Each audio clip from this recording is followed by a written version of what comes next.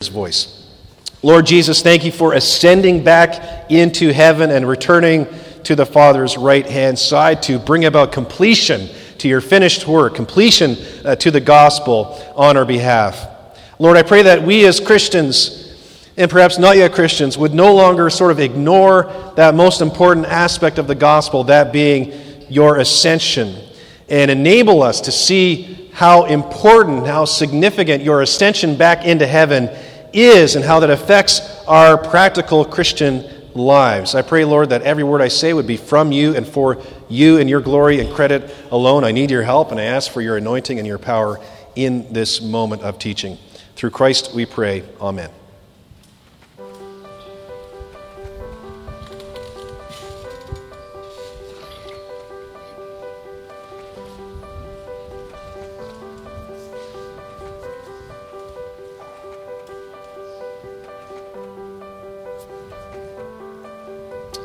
All right, I'll now invite Lorraine Jones to read today's scripture.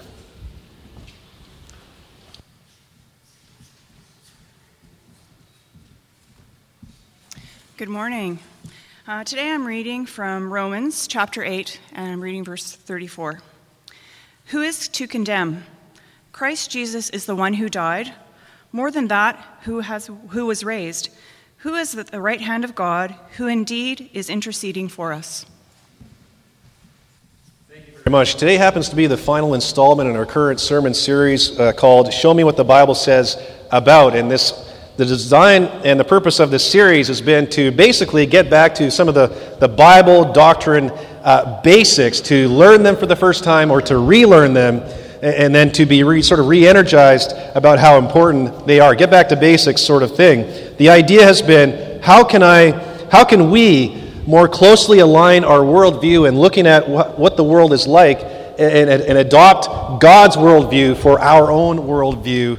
Really what the Bible does is define reality, and we want more of that reality defined for us according to God, the author and the maker of the universe. So to set up this final message, let me tell you a story. May or may not be true. Nearly 20 years ago, this is the true part, nearly 20 years ago, incredibly, I was a part of a team of home builders, framers more specifically. We built homes in northwest Calgary, Alberta. So imagine our team of framers building this particular beautiful four-bedroom home from scratch, 3,000 square feet. And so initially, and we began with nothing. Began essentially with dirt and concrete footings, and then we would build the house on those footings. And so we get to work. We got work to do, and by the way, it's winter time. That is not a fun time to be building a home, especially on the prairies. But anyhow, we start building this home, and we build the main floor. You got to have a floor to walk on, right? And then on top of that floor, what do you need? You then need your first floor walls. Then what do you build on top of your first floor walls? Your second floor, okay? That's what you do. And then on top of the second floor walls that go on top of that. And then what goes on top of the second floor walls? Anybody know?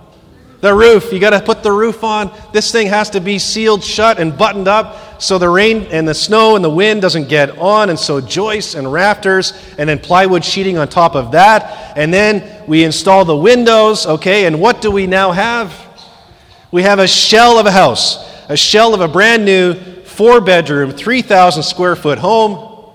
And then as time goes on, we framers, we decide to stick around. We want to check out the remainder of the construction, sort of the finishing details of this home. And so the next set of people to come in are the plumbers, okay? We got a couple of plumbers, I think, in the church. And the plumbers come in and they install the pipes and the sinks, and then the electricians come in. We got a few of those in the church as well. And they install the wiring and lights and all that sort of thing. Then the insulators come in, and especially in a place like Calgary, you need insulation to keep that home warm. And then after the insulators come, it's the drywallers and the tapers, and they install the drywall and they tape things up. Then the painters come, and then the finishing carpenters come, and voila! The new home is complete, and it's beautiful. Problem is, our framing team is still there, hanging around, living in this new home. That's when things get a little awkward and a little weird, especially when the new homeowners come in to sort of take possession of their home and start living in their own home that they bought. And there we are, though. We're sticking around. We're not leaving. And we start asking, we framers are asking, what's for breakfast? What's for lunch? What's for dinner? We're hungry. What's on TV? Where's the clicker? And for our TV watching enjoyment, we need pop. We need chips. We need pretzels. Where are they? Get me some. You see, the problem here is, after we built this home, this beautiful home, we home construction guys have not moved upward and onward to the next thing, to build more new homes for more new people. And then to help more people. We're kind of stuck. We're kind of staying in the same place. You see, part of what's needed for this new home is for us home builders to move on, to get out of there, and then to accomplish the next important thing in our lives, which is to help more people. Here's the point of this story. So it is with Jesus. Now, in a much less ridiculous and much more serious and important way, you see, unless Jesus returned back up to heaven to then stand at the Father's right hand, you and I and the fullness of God's plan for his church family, it wouldn't be finished. He had to move on to bring completion to God's plan for you and for us and for his church. Unless Jesus left, amazing benefits would not be received by you and by myself. He had to leave for those benefits to then be realized for you and I, to then pursue the mission of Jesus with these benefits and with these helps. You see, many times, here's my issue. Many times, a lot of Christians forget about the ascension aspect of the gospel. They don't think about the ascension. They leave out the importance of the ascension when they speak about Jesus. Yes, we love the fact that Jesus, he lived our perfect life for us in our place. Yes, we love the cross. How can we forget about the cross aspect of the gospel? We love the fact that Jesus died on the cross for our sins. That's amazing. That's beautiful. And then we love the resurrection part of the gospel, because 3 days later after his crucifixion, Jesus rose from the dead. How could we forget about his resurrection on our behalf? And he beat Satan, sin, and death. We love the resurrection. That's Easter Sunday. But we often forget about Christ's ascension, which happened 40 days after his resurrection, 40 days after Easter. And we say, I don't know what to do about this launching into sky thing. It just sort of happened. And, Jesus starts going up into heaven. And then the angels come around and they say some words to those disciples.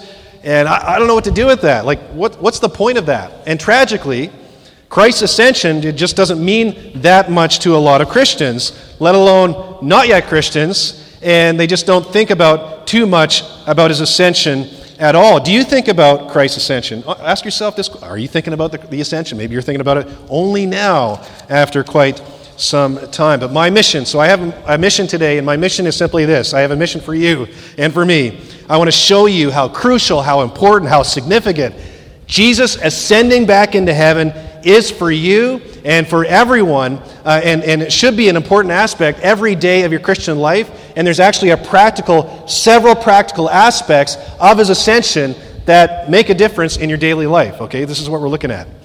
The sermon title for today is simply The Significance of Christ's Ascension for You. The significance of Christ's ascension for you. And what I want to share with you now are 4 biblical truths about how important his ascension is. Number 1, in your notes, there is a sermon outline in your bulletin. Please follow along with that. Fill in the blanks. It helps you sort of stay engaged with what we're learning in Scripture here. And point number 1 is simply this. Christ's ascension allowed him to prepare a place for us in heaven. Christ's ascension allowed him to then prepare a place for us in heaven. So part of the reason Jesus went to heaven and go back to there was to prepare a place, get a place ready for you in which to live in heaven. He is the ultimate builder. I talked about our building teams and our construction teams. Well, we don't hold a candle to his construction building ability here, okay? And we see this in John chapter 14, verse 2. Jesus speaks to this, and he says, this is straight out of the words of the mouth of Jesus. He says, "In my Father's house are many rooms. If it were not so, would I have told you that I go to prepare a place for you?" All right, let's break this verse down a little bit here. What is the Father's house? What do you think the Father's house is? It is God the Father's dwelling place. Where does God the Father live? He lives in heaven, okay? He lives in heaven. We're speaking of heaven here. And Jesus says that within the Father's house, this is God the Father, maker of the universe, within his house are many rooms. Now, some Bible translations, if you have a church background, you may have heard of these rooms being referred to as something else. Basically, these rooms are referred to in some Bible translations as mansions, many mansions within the big mansion, okay? The idea is, if there's a room within God's house, this is no mere room. This is not like the room, your bedroom. This is not like a motel room or a hotel room that's part of a larger motel or larger hotel or part of your house. No, a room in God's vast, huge, massive house in heaven is got to be much more exquisite and large and beautiful and amazing in every way. And so what Jesus is doing right now, January 6, 2018, right now during his time in heaven until he comes, he is ensuring that there will be enough space and rooms and mansions built for all of his beloved followers to then join him in this new heavens and new earth and new Jerusalem that he is preparing and making for us. So we are speaking of likely billions and billions and billions of mansions within God's big mansion as part of his ultimate mansion for his billions and billions of followers. This is really cool stuff. Now, if you've ever taken a drive through central Surrey on the farmland there, what kind of fields do you see? What are they growing in? Not that herb that we're, somebody's growing that herb. Let's not go there. Okay, but they're growing a certain kind of fruit. Anybody know? Blueberries, of course. And what kind of homes are typically on these blueberry farms? Mansions. I mean, these are massive. There are so many of them. I think there's now a bylaw against more of their construction. You find them in Richmond as well with those blueberry fields. And so there are many, many, many mansions in Surrey and in Richmond and elsewhere. And these mansions, you may have noticed, are beautiful. And they're massive. They are huge dwelling places where entire generations of families are living together. It's not just, a couple and a couple of kids, mom and dad and a couple of kids. It's generations of an entire family is there, multiple families. Well, times just one of those mansions in Surrey here by several billion. And now you are getting closer to what Jesus is now preparing for you and for me as we speak. Isn't that amazing? This is how good he is. This is how generous he is. Do we deserve this gift?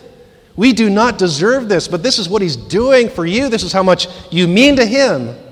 One last thing on this point. One last thing is simply this. Think about this. This phrase, it's on the screen, I think. Love prepares a welcome. Love prepares a welcome. Think about that phrase. I got this phrase from Pastor David Guzik online, blueletterbible.com. And here's what happens. The idea is simply this. With love, expectant parents, think of a pregnant mother and her husband, the father, they are preparing a room for baby. Maybe you've done this. Tammy and I did it. I don't know that we did it for our second child, but usually the first child gets all the goods. Okay, they get all the benefits. It's kind of new and exciting. And they're preparing a room for baby. What are they doing? They are painting the room. They're putting on decorations in the room. They are building the crib, which is a nightmare, by the way. Building cribs, I don't know who came up with that idea. Why is it so difficult? I have no idea. And then they're making the diaper station, and then they're installing the swirly toy thingy which is over top of the crib, which I think only hypnotizes the poor baby and does serious damage. But anyhow, my point is, love prepares a welcome. Why do they do this? They love this coming child. And so it is with Jesus. Love prepares a welcome for you. You matter. We matter. That much to Jesus that he is happy to spend literally thousands of years getting heaven ready for you, the ultimate room. And no doubt being heaven and being the Son of God here, your room, your mansion, it will blow any expectation that you have currently of it. It will blow that expectation away. It will be much greater and much better. It will be amazing. And so this is why his ascension into heaven is important for you. Had Jesus not gone up to heaven, he would not be preparing a place for you to spend eternity with God in. It's an essential part of God's plan. Okay, that's important to know. Let's give thanks to Jesus for this. Let's move on to the second biblical truth for why his ascension into heaven is significant for you. Here it is, number 2. Christ's ascension keeps us longing for his future return. His ascension keeps us longing for his future return. We're going to look now at one biblical account of his actual ascension to heaven. Acts chapter 1, verses 9 through 11. Here's what it says. And when he had said these things, Jesus, as they were looking on, he was lifted up, and a cloud took him out of their sight. And while they were gazing into heaven as he went, behold, 2 men stood by them in white robes, and said, Men of Galilee, why do you stand looking into heaven? This Jesus, who was taken up from you into heaven, will come in the same way as you saw him go into heaven. This is quite the breathtaking scene here, and I love this picture of the scene. I think there might be one there eventually. Jesus is speaking to his disciples, okay? This is a well-known painting. And as he is talking, they're looking at him, and he's lifting up and up. And imagine that happening. Someone's talking to you, and they're starting to rise literally before your eyes. And you're just like, what is going on? And he's going up and up and up until a cloud covers him. He's no longer visible to his disciples. Bible scholars think these are not just mere clouds that happen to be in the sky. This is probably the cloud of the glory of God's presence. And it's starting to envelop him into heaven at this point. He is going into the very presence of God here. And there the disciples, they're gazing and staring up into the sky where Jesus went, at which point these angels show up standing among them, and they say, why, I'm paraphrasing here loosely, why are you looking up into heaven still? Jesus, he went to heaven, and in the same way that he went up to heaven, he will come back down to earth in the very same way, just in reverse. You ever do stuff, see stuff on video, mechanics videos, how to change your oil or how to change your strut on your car? Well, basically, they will just simply say, just do everything I did now in reverse, and they'll actually do the video in reverse for you. That's kind of what's happening. So Jesus goes up, and then in reverse, that's precisely how he's coming back down again. Here's why Jesus' reverse ascension is a good thing. His reverse ascension is a good thing. You and I live, have you noticed, in a very broken world? Here in the Lower Mainland, opioid addiction is just off the charts. Some in this room have actually lost close friends to opioid addiction. There are lives being broken by drug addiction and people dying. There are struggling marriages. They are falling apart if they haven't fallen apart already. Politically speaking, there's just so much polarization, and politicians are at each other's throats, it seems like. Finances, cost of living is nuts. It's strained. Okay, everyone's in huge amounts of debt here in the Lower Mainland. And then, that's just on the outside. Then we look at how broken the world is when we look within ourselves. And very often, within ourselves, we see depression, we see anxiety, we see unhappiness, we see negative emotions everywhere. Furthermore, we not only continue to battle inward sinful desires like lust and anger and food addiction and so on, but we battle the breaking down of our physical bodies the more we age. Whether it's back trouble or it's arthritis or something much worse like cancer. All of us, I think, in this room have been touched by cancer in some way. I mean, we live in a very broken, messed up world, in large part because we ourselves are broken and messed up. Yes, if you're a Christian, thanks be to God, Jesus has begun the restoration process within you. But that restoration process will only be fully seen and fully realized when Jesus' reverse ascension takes place. When Jesus, he comes back again, and he comes back, and his mission at that point and role is to make everything right, and then to take us back home again when he returns to the new heavens and the new earth. And do you see, I'm asking you, this is your hope as a Christian. This is what drives you, or should drive you every minute of every day of your Christian life. This hope in Christ is what helps you wake up on Monday mornings when the last thing you want to do is get out of bed. This gets you out of bed Monday mornings. And just like Jesus ascended into heaven to prepare a future place for you to live in, well, he will descend to earth again to then give you that place he's prepared for you and rescue me from this broken world in which we live and this remaining brokenness within ourselves. This is a great hope. We forget about this great hope. And so what we must do is remind ourselves of Christ's ascension in order to keep you longing for his reverse ascension to his second coming when he will make everything right again. To give you hope in this dark world. To give you hope when you watch the news on TV. No, that's not how things are going to end. No, things are going to end well with Jesus if you trust in him.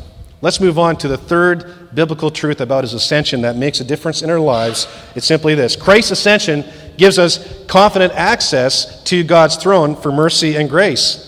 Christ's ascension gives us confident access to God's throne for mercy and grace. We get this from Hebrews chapter 4, verses 14 to 16, which say this.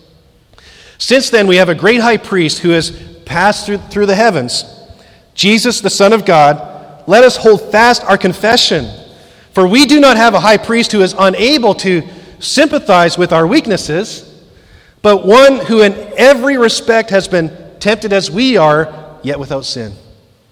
Let us then with confidence draw near to the throne of grace, that we may receive mercy and find grace to help us in time of need. All right, you may have noticed that verse 14 talks about Jesus being what? A great high priest on our behalf. A great high priest, what priests do is they bridge the gap between people and God. And Jesus bridges the ultimate gap between sinful humanity and our holy God, maker and creator. And he brings us together by what he's done. And when it says in that verse that our great high priest has, quote, passed through the heavens, did you see that there? He's passed through the heavens. That's code speak. That's a clear nod to the ascension of Jesus back into heaven. And when Jesus ascended to heaven, he literally passed through the clouds, through the heavens, to go back into the presence of God and then sit at God the Father's right hand, reigning and ruling over all creation. And the point is, since Jesus ascended into heaven, and right now he sits at God the Father's right hand, well, he is now able to act as our great high priest before the Father, sympathizing with our weaknesses, sympathizing with our temptations to sin. When you're tempted to sin, Jesus knows exactly what that's like because he was here for 30 or more years. All right? But more importantly than sympathizing with us, as our great high priest, Jesus made the ultimate blood sacrifice. He shed his own blood on the cross to pay for our sins before our holy God. And now Jesus, as the great high priest in heaven, he is sitting at the Father's right hand. He is brought to completion his mission to give you as a Christian confident access to God's throne of grace, where daily grace and daily mercy is freely available to you for the taking when you need it. And I need it every minute of every day. And Jesus has made that possible. It's hard to fully comprehend how massive of an opportunity this is for you. But let's relate to the Queen of England. I talk about the Queen. I like the Queen. I'm actually a pro-monarchy person, rightly or wrongly, I have no idea. But the Queen, let me talk about the Queen. Think about this. If you want access to the Queen right now, meaning you are willing to do whatever it takes to get access, to have a little visit with the Queen and to drink some tea together and eat some crumpets together with the Queen, you are willing on your own dime to fly to London and go to the palace wherever it is and rent a car and all that stuff. You are willing to foot that bill just so I can drink some tea with the Queen and have some, chin-wagging time with her. Will she take you in? Will she allow you to visit with her and to enter into her throne room there? No, she will not. Chances are very good that even if you give the queen, I don't know, a year's notice or 5 year or 10 years notice, she will not see you. No, no, no. That door's closed, slammed shut. Why is it closed? Because you are not family. You are not Charles. You are not important enough in her eyes for her to open the doors and give you access into her throne room and have some connection time. No, no. You don't make the cut. But with the creator of the universe, who is far more important and far greater and far more royal than the queen. He is the creator of the universe. He made everything. There's no one more important or greater than he. It is different with him. Because of Jesus acting on your behalf as your great high priest, through his perfect life lived for you, through his death died for you on the cross for all your sins, through his resurrection for you, and through his ascension into heaven for you. He ascended into heaven for you, by the way. Well, now there's nothing standing in the way of you gaining access, free, wonderful access to God's throne room, to make your requests known to God through prayer, and to receive daily grace and daily mercy from him.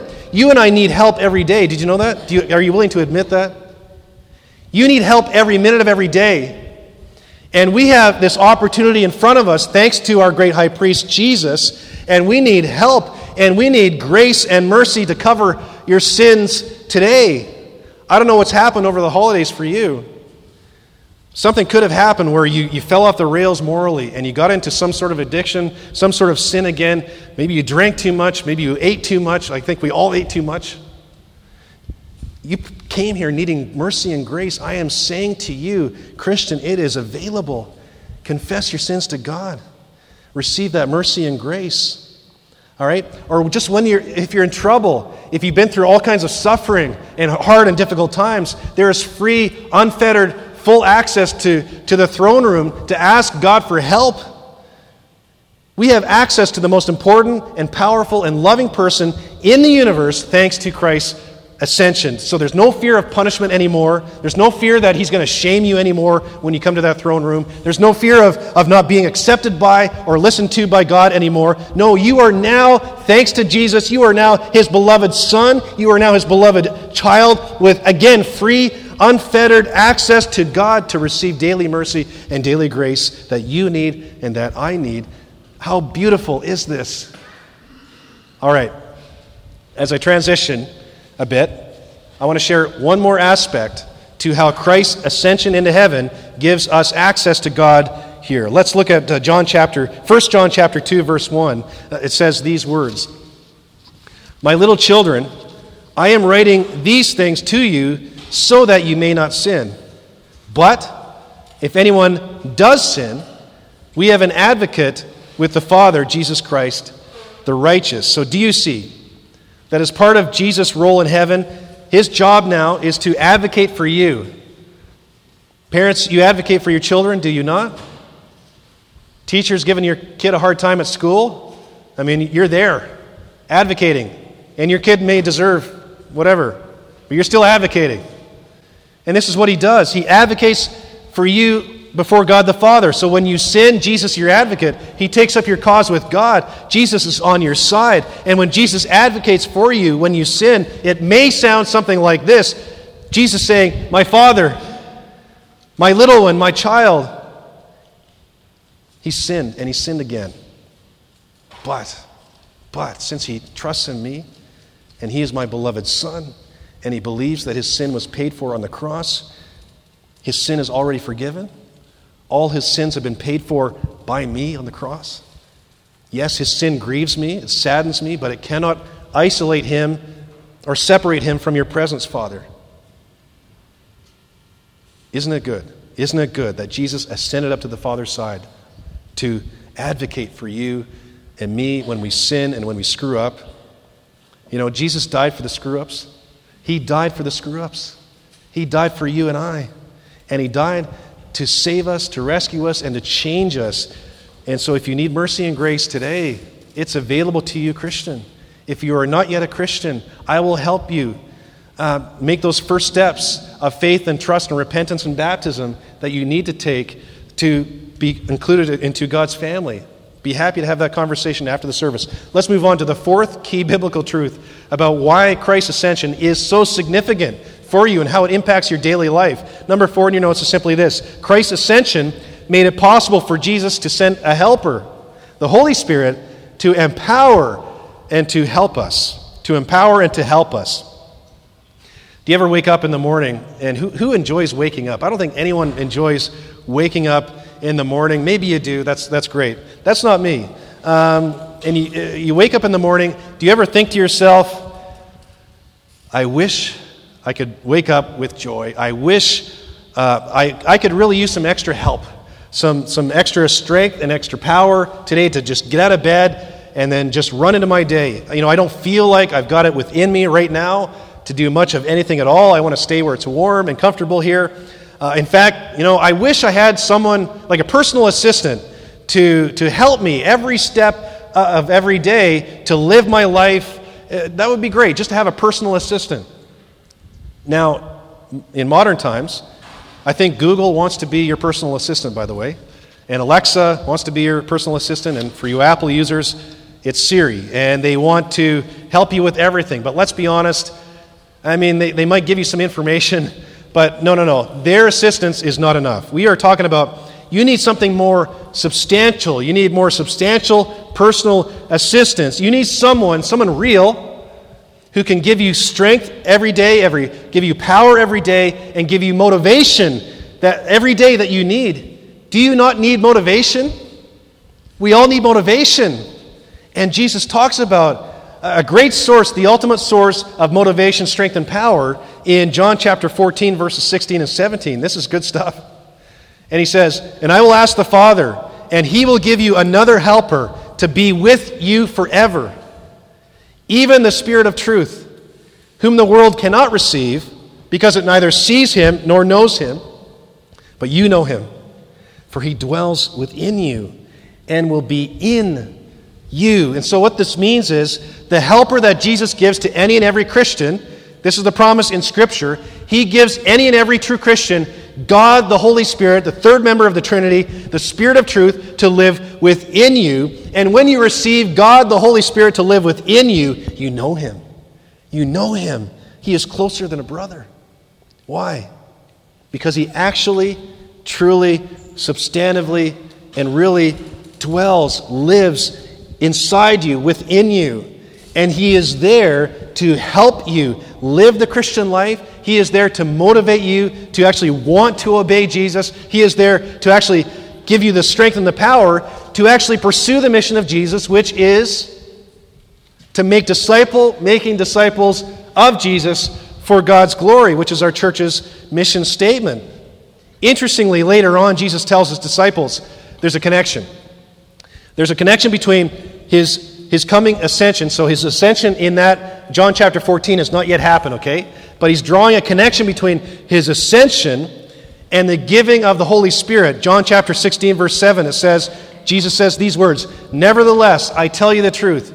It is to your advantage that I go away. For if I do not go away, the Helper will not come to you. But if I go, I will send him to you." If I go, I will send him to you. So did you catch that? According to God's master sovereign plan to save and rescue and change humanity, it was required for Jesus, he had to go back up to heaven in order to ask the Father to then send God the Holy Spirit as our helper. And God the Holy Spirit came on the day of Pentecost initially to inaugurate and to then usher in a much fuller way the coming of God's kingdom in the hearts of people who would turn to Jesus. What this means is, had Jesus not returned up to heaven, it sounds like you and I would not have access to or would not receive God the Holy Spirit to help us live the Christian life. So it's to your advantage that Jesus went away, incredibly. Jesus was in one place at one time, as one person. His role was different than God the Holy Spirit. But when Jesus went back up to heaven, he sent his Holy Spirit, and now God the Holy Spirit can be simultaneously within billions and billions of believers, of Christians here now today. So the impact is exponential. It's exponential to then carry on the work of Jesus in a much bigger way. All right, let's press the pause button for a second. Let me ask you this, Christian. Do you really believe right now that you have access to the most powerful person in the universe within you right now? Within you right now. Do you believe that there is no one more helpful? There is no one better to be helped by and changed by and motivated by than God the Holy Spirit who lives within you right now? Do you believe this? The Bible talks about what life with the Holy Spirit is like as a Christian. And it often uses the term walking in the Spirit or walk with the Spirit. And so what this means is you and the Spirit are living life together. And it means you daily, every day, trusting in the Holy Spirit's power to then put sin and sinful desires to death within you. So this is called, the big word for this is called mortification. Putting to death, okay?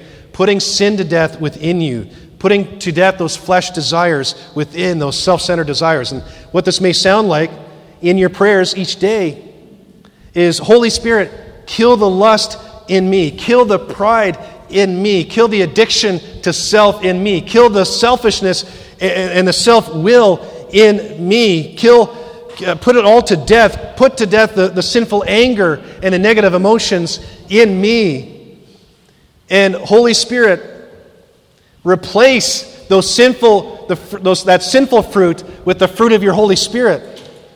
And so, for your glory, that others might see the presence of Christ and the presence of the Holy Spirit in me, that they would want Christ and want the gospel, show off through me, for your glory, the fruit of your Spirit, which are love, joy, peace, patience, kindness, goodness, gentleness, faithfulness, and self-control. Are you walking in the Spirit in this way? Is this part of your prayer diet every day, your prayer routine? There's another aspect to walking in the Spirit, and it's simply this. Part of walking in the Spirit, walking in concert and cooperation with God the Holy Spirit, is looking to Him to empower you to pursue the mission of Jesus in your life, which is simply this: making disciples of Jesus for God's glory. Think of your family, your extended family, your neighborhood, where you work. That's why you're still here on earth. That's why you're not up in heaven yet. You have a mission. As a Christian, I have a mission as a Christian, and our mission is to make more disciples of Jesus. And so we pray to the Holy Spirit, something like this: Holy Spirit, break my heart for lost people who are going to hell without Jesus. Help me to see that, help me to believe that, help me to know that I might be motivated to do something about it. Please, Lord Jesus, Holy Spirit, give me a specific opportunity to share the gospel with someone who needs you. And help me to share that gospel, that good news about Jesus, winsomely, lovingly, compassionately, and boldly. Empower our church family. Do you pray for your church in this way? Do you pray for Mercy Hill Christian Church and about us pursuing the mission of Jesus? If you do, it might sound something like this. Empower our church family to effectively make making disciples of Jesus for God's glory. Holy Spirit, we can't pursue your mission in our own strength. We don't have it within us. We need your strength. We need your power. We need your motivation in order to be effective. Here's the thing. You are not walking in the Spirit as you should. I am not walking in the Spirit as I should. This is not a guilt bomb, by the way, but it's simply an encouragement to have this focus in your Christian life, knowing that God is within you and He is ready to empower you. And so let us more fully see how much we've been given in order to see more personal change. This time of year is all about personal change, is it not? Do you see how much you've been given to see more personal change occur in you? And then to see more people know Jesus in our own city? But here's my point as I close. No ascension, no Holy Spirit. No ascension by Jesus, no Holy Spirit given. Therefore, let us be deeply grateful and daily aware that the ascension of Jesus into heaven made it possible for you to receive His Spirit to help you. Christ's ascension into heaven made it possible for Him to then begin to prepare a place for you in God's house. Christ's ascension reminds you to long for His future return with His reverse ascension. That gives you hope in our dark world. And lastly, Christ's ascension, it gives you access to God's throne of grace to give you help and mercy and grace in time of need. Let's pray. Lord, forgive me for forgetting all that you've given to me, just simply because I've trusted in your Son. You have given us so much, and we have given you so little. And yet, that's how you did it. That's how you set it up. It's for us to simply believe and trust in you, repent of our sins, and be baptized as the beginning steps to be included as part of your family. We don't deserve anything, and yet you've been and are so generous to us. And we love you and we worship you so much for all that you've given to us. Help us to remember how important and practical the truth and the reality of your ascension is, Lord Jesus. And would you just empower us to live lives that are increasingly showing your character through our lives for your glory? And would you empower us for your mission in 2019 that we would see more baptisms than ever at this church? That people would be rescued from darkness and transferred into the kingdom of light, and then begin to experience new life within as your Holy Spirit dwells within them, and then they also then reach out to others as well. Would you empower us to actually making disciples of Jesus for God's glory in this church in 2019? Through Christ we pray. Amen.